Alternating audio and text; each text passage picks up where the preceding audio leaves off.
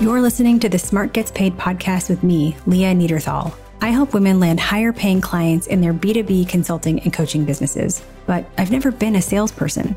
My background is in corporate marketing, and when I started my first consulting business, I learned pretty quickly that it's about 1,000 times harder to sell your own stuff than it is to sell someone else's. So I taught myself how to do it, and I created a sales approach that feels comfortable, makes you feel confident, and that works consistently. And now I teach women how to land higher paying clients in their B2B consulting and coaching businesses. So whether your client contracts are $2,000 or $200,000, if you want to work with more of the clients you love, do more of the work you love, and get paid more than you ever imagined, then you're in the right place. Let's do it together. Welcome to Smart Gets Paid. Hey there, Leah here, and welcome to this episode of the Smart Gets Paid podcast. Thanks so much for joining me today. So over here, it's an exciting week for my team and me because we are getting ready to start a new class of my program, Signed. Signed is my program where you learn how to land more clients and higher paying clients in your B2B consulting, coaching, or service-based business, even if you've never sold before, and even if you hate the sales part. Of course, I'd be remiss if I didn't mention that you can learn more about Signed at smartgetspaid.com/signed. But for this class, which is starting on August 23rd, it actually wasn't originally going to start on August 23rd. It was actually supposed to start on August 3rd. We moved it to August 23rd. And we did that because a few weeks before we made that decision, I realized that I was just burned out, like totally depleted. And I know a lot of you are feeling this way after, the year and a half plus that we've had, and we are still very much in right now. And around that time also, my wife and I were in the middle of a renovation, and my business was going through some pretty significant changes, and we have a toddler, all of that. It was just a lot. And I've been talking about this a lot on my newsletter and my LinkedIn. If we're not connected on LinkedIn, take a second, just go to LinkedIn and connect with me. If you want to subscribe to my newsletter, go to smartgetspaid.com/future, and you can get notified of all the things coming up. But all of this was just a lot. And I really didn't feel like I could bring my best energy to my students who were starting this class if we started on August 3rd. So my team and I, we decided to move it. And that was actually a tough decision to make, but it was absolutely the right decision. And, of course, we reached out to everyone who had already signed up and we explained it. And I have to say, everyone was so understanding. And over the weeks between when I made that announcement and now, I've spent that time really trying to restore myself, right? I think there are kind of a few phases of burnout.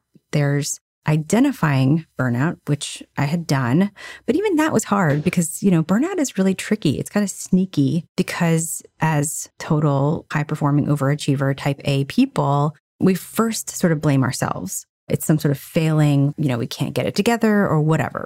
Burnout can be kind of sneaky. So identifying it, the first step.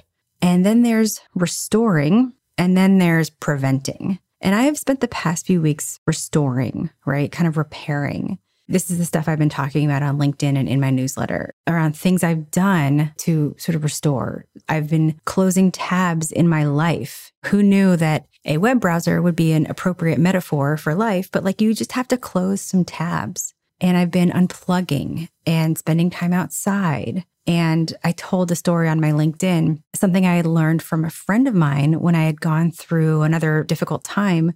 And at that time, she told me to write down 10 things that I love to do and then just go do them. And so I've been doing that. I love cycling, so going on a lot of long bike rides and seeing some old friends, which I've been able to do. And that's really helped. I feel so much more refreshed, more restored. And there's actually one thing that happened this week that honestly helped more than anything, which was just such a huge surprise.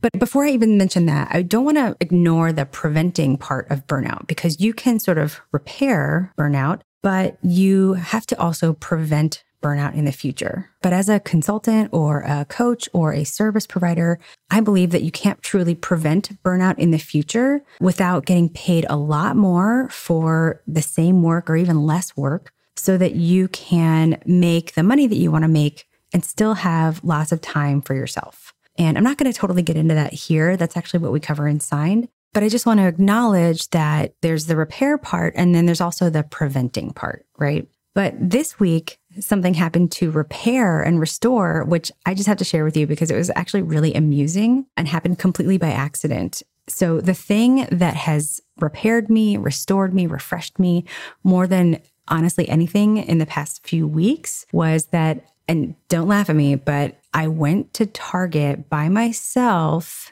in the evening and I had one thing to get and there was like 2 hours to close. And I just like hung out in Target. So let me just set the scene here. So like a lot of us, we're living and working in the same place. And my wife is also living and working, of course, in the same place. And we have our toddler and the nanny. And like, I'm so rarely ever alone. And secondly, going to Target is actually a treat. I've been living in Brooklyn and going to a city Target is like a hassle. And so, you just never go. Where we live now, there's one like 30 minutes away. So the other night we needed diapers and I was like, well, I'll just go to Target. It's like 8 p.m. And so I get in the car, I turn on a podcast, I drive a half an hour or so to Target. I'm in Target. I don't have my son. I don't have anybody with me. I have one thing to get.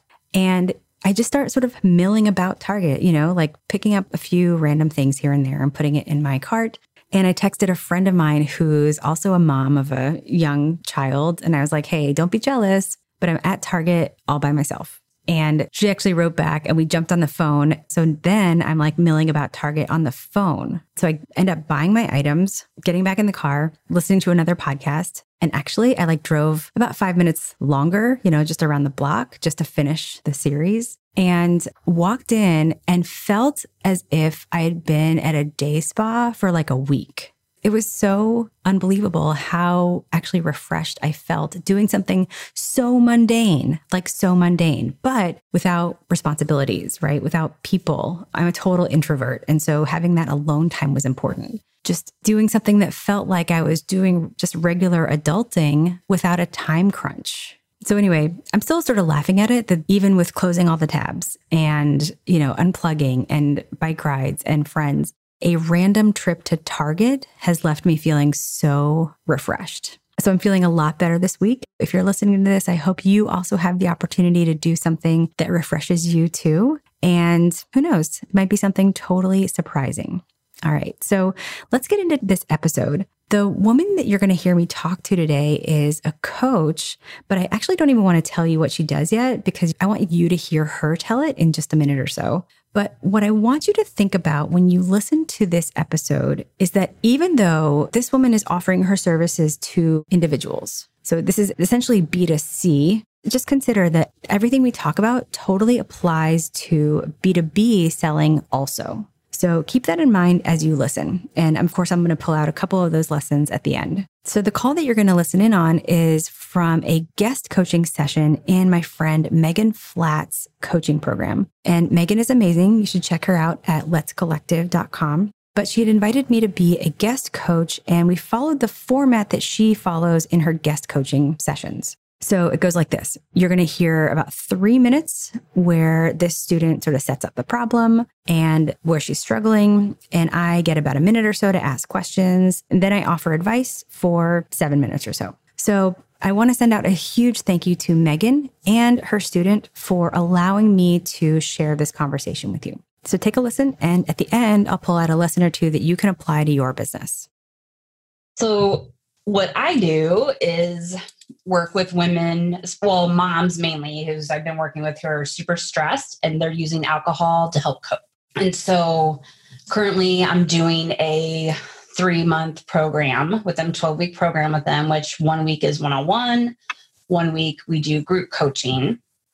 And then I have check-ins twice a week with them also. And the insane thing, and Megan knows this, is I haven't advertised this. Like I have my page for them to go to buy it, but everything that I've done has been word of mouth. But I know that well is going to dry up at some point, but I've had the reward of it.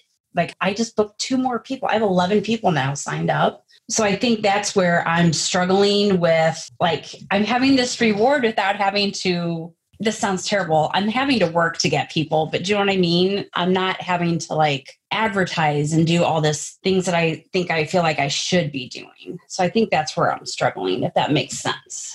And sometimes then too, where if it's word of mouth, it's been coming from like friends and that, so that it's people who kind of have an idea they have this problem, they're turning to alcohol and that to help them. But I feel like there's another space to reach of people who maybe don't realize that that's what they're doing it, and figuring out how to reach them, to get them started on that process. I don't know. I feel like I'm just talking and I don't not. No, this is all great. Is there anything else you want to say about sort of how you've gotten clients in the past? My coaching business has grown truly on word of mouth, like one person after another, friends, this person, that person, this person. Oh, you really need to talk to. Oh, she's really great. And then like we connect and we move on. And I mean, I just had it happen to 2 more people in the last 2 days, which I'm completely grateful for, but I am fully aware that that is not maybe sustainable. So I know that. And I think then I start panicking. So how long have you been doing this work in this current form, like with this business? With working with the people I'm working with for about a year. Okay. What's the cost of your program? $18.95. And how long is it? 12 weeks. So this is really just more clarification for myself. But if somebody were to ask you, how is this different than AA? Mm-hmm. What would your answer be? I would say that I am not a replacement for AA, that I totally support if you feel that you need that too, because community is a huge thing for me and AA works for me. This helps them it like catches them before they maybe hit that stereotypical rock bottom is from. That's not necessarily what I say to them, but I'm like, this is to help you learn tools and have that one-on-one attention that you may need. And it also helps to, bring a group weekly. It helps with the accountability, which AA can help with too, with sponsorship. However, what we also do is we touch more specifically on relationships, where AA sponsor is geared to work through this 12 steps. We also work on like helping them empower themselves and their relationships and learning skills to like be able to ask for help and those types of things. Mm-hmm. That's great. I think part of, especially as you broaden out, part of what you're going to have to pre-address is how this is different. Not maybe on the nose, not being like, how is this different than AA? But, really being clear so people understand where you fit versus where that fits. And I think this idea that, you mentioned the people who come to you, they might be aware that something is amiss. Right. I mean, everybody is generally that. Like, nobody's being like forced into this program. No. Right? No, like they're aware. Some just don't know how to pinpoint like what it is for sure. But they just know that something's off for them and they're tired. Like most of the time they're tired, they're overwhelmed. They feel like they're just keep going and they can't breathe. I think most of the time they get there. And I think that's something I've heard from quite a few people, like they stop being able to know how to breathe and keep figuring out the next thing. Like it's what they're using as their getaway from whatever is going on. Yeah. Correct me if I'm wrong. One of the differentiators in my mind is that maybe when people kind of going with AA too, is it seems like sometimes when people come to you, they're not sure if they really have a problem with this. Right. Which is where when they decide to go to AA, they're like, oh my gosh, I have to get sober.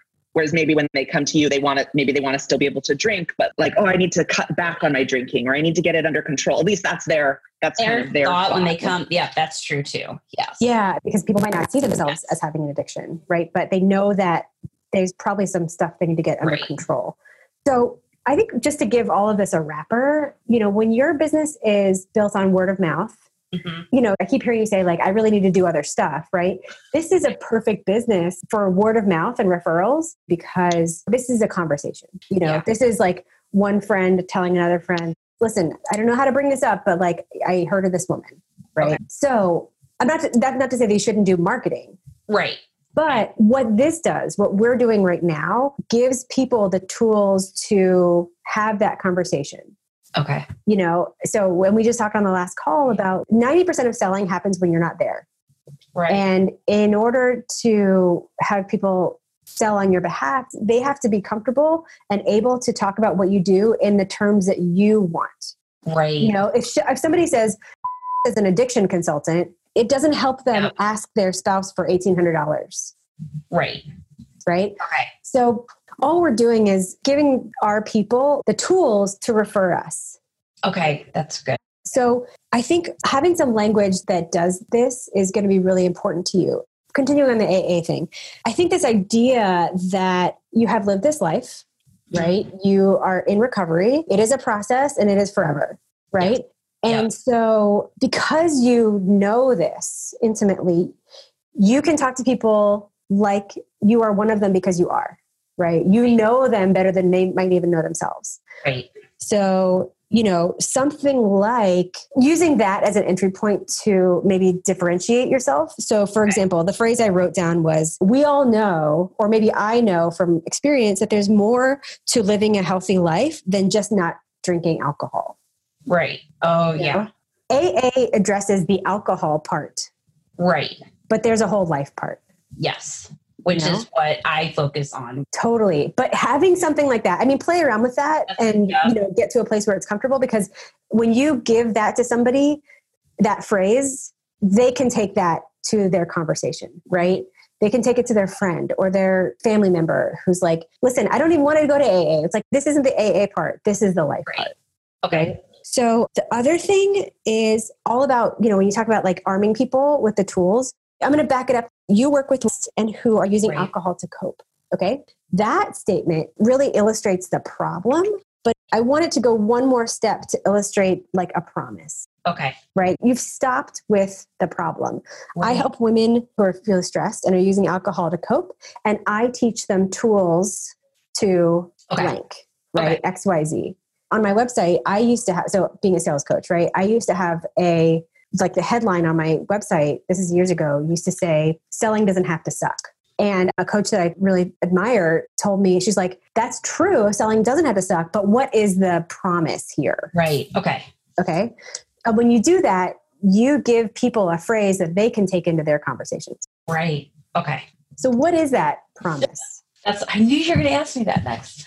So I teach tools to help them have healthy relationships with their family and friends. I teach them to be able to start setting boundaries, to noticing triggers when they start to feel stressed. I'm going to pause you for a second. Yeah. I think all of that is so valuable, but it's one step down from where we need to be. Okay. Okay. When you have a really strong sort of value statement, it earns you the right in people's attention to talk about things like relationships. Triggers. Right. That's true. So they're using alcohol to help cope. And I teach them strategies to, this is terrible, but like live their best life. Right. Again, terrible phrase. Without the crutch of alcohol. Okay. Okay. Do you see it? It's just like has this promise. And then you sort of earn the right to keep talking. Okay. You're in the exact place that I would expect you to be after a year. Because there are two phases of how clients will come to your business. There is the first year, which is like, I'm doing this thing. And then all the people who love you want to help spread the word. And maybe they want to work with you or they get referrals and all that stuff. And that is great. And it's really easy to be lulled into a sense of security with that, that it'll always be this easy to sell. You are sort of right at that transitional phase where you are looking up and saying, I don't think it will be this easy. Some people are caught flat-footed and they're like, oh shit, that's the moment that they find me because they realize they don't know how to sell. But you have the forethought to say, I see that this could dry up. Does that give you a little bit to work with? Yes, that helps a lot. Yeah. All right, so there's a lot here, and I just want to pull out a couple lessons that you can apply to your business. Because as I mentioned earlier, even though this is a B2C conversation, business to consumer, because she's selling to individuals, the things that we talk about in this call are really universal and can apply to B2B selling as well. But before I even go to that, I just want to actually call myself out for something I said in this call that as I was going through and editing just made me cringe. And I couldn't believe I said it. And it's when I said something about asking your spouse for $1,800. And the cringy part for me is just this idea that any woman would have to ask her spouse for permission or ask her spouse for money. It's just, I feel like the world's worst feminist, just sort of saying that in the call, as you heard. But what I was trying to say, and the larger point that, again, is just as applicable to B2C conversations as it is to B2B selling, is that every purchase decision has stakeholders. In the case of the woman that you heard me talk to, maybe in order to make an investment of that amount and really to take a step that would definitely affect her family, right? To sort of reduce dependence on alcohol. It's a conversation, right? And because it affects the family, you can consider that other family members are the stakeholders. So no purchase decision happens alone. In B2B selling, your main client has to talk to maybe the CMO or their boss or a whole committee or procurement or legal. So even though money is power, access to money is an important part of feminism. The sort of larger point that I hope came through is that selling involves not just sort of convincing one person to say yes, but helping your main contact sell into stakeholders. And that actually leads me to my other point, which I wanted to pull out for you here, which is that 90% of selling happens when we're not there. So we think of selling, the sales part, as, the emails that we send and the conversations we have and the proposal and all of that. But that's actually a small part of it because the vast majority of the selling happens when we're not around. It happens in those conversations between our main contact and their boss or the CMO, that committee, all of those other people. And those conversations happen over a long period of time. So knowing that 90% of the selling happens when we're not there, what can you do with that knowledge, right? Well, the first thing is it's important to understand and find out how purchase decisions are made in a company so that you can help your main contact actually navigate that process and navigate those conversations and essentially have them conduct the sales process for you. Because that's really what's happening. They're essentially doing the selling for you because you're not there, right? So consider that oftentimes selling isn't about selling to your main contact. It's really about helping your main contact sell in on your behalf. And to do that, you have to do great discovery in those early sales conversations to really understand how the company actually makes a purchase decision. If you want to learn a little bit more about that, I talk about that in the episode called Selling into Complex Companies. And once you have that information, then you can start to lead the client so that they can navigate that process inside their own company and help you get a yes.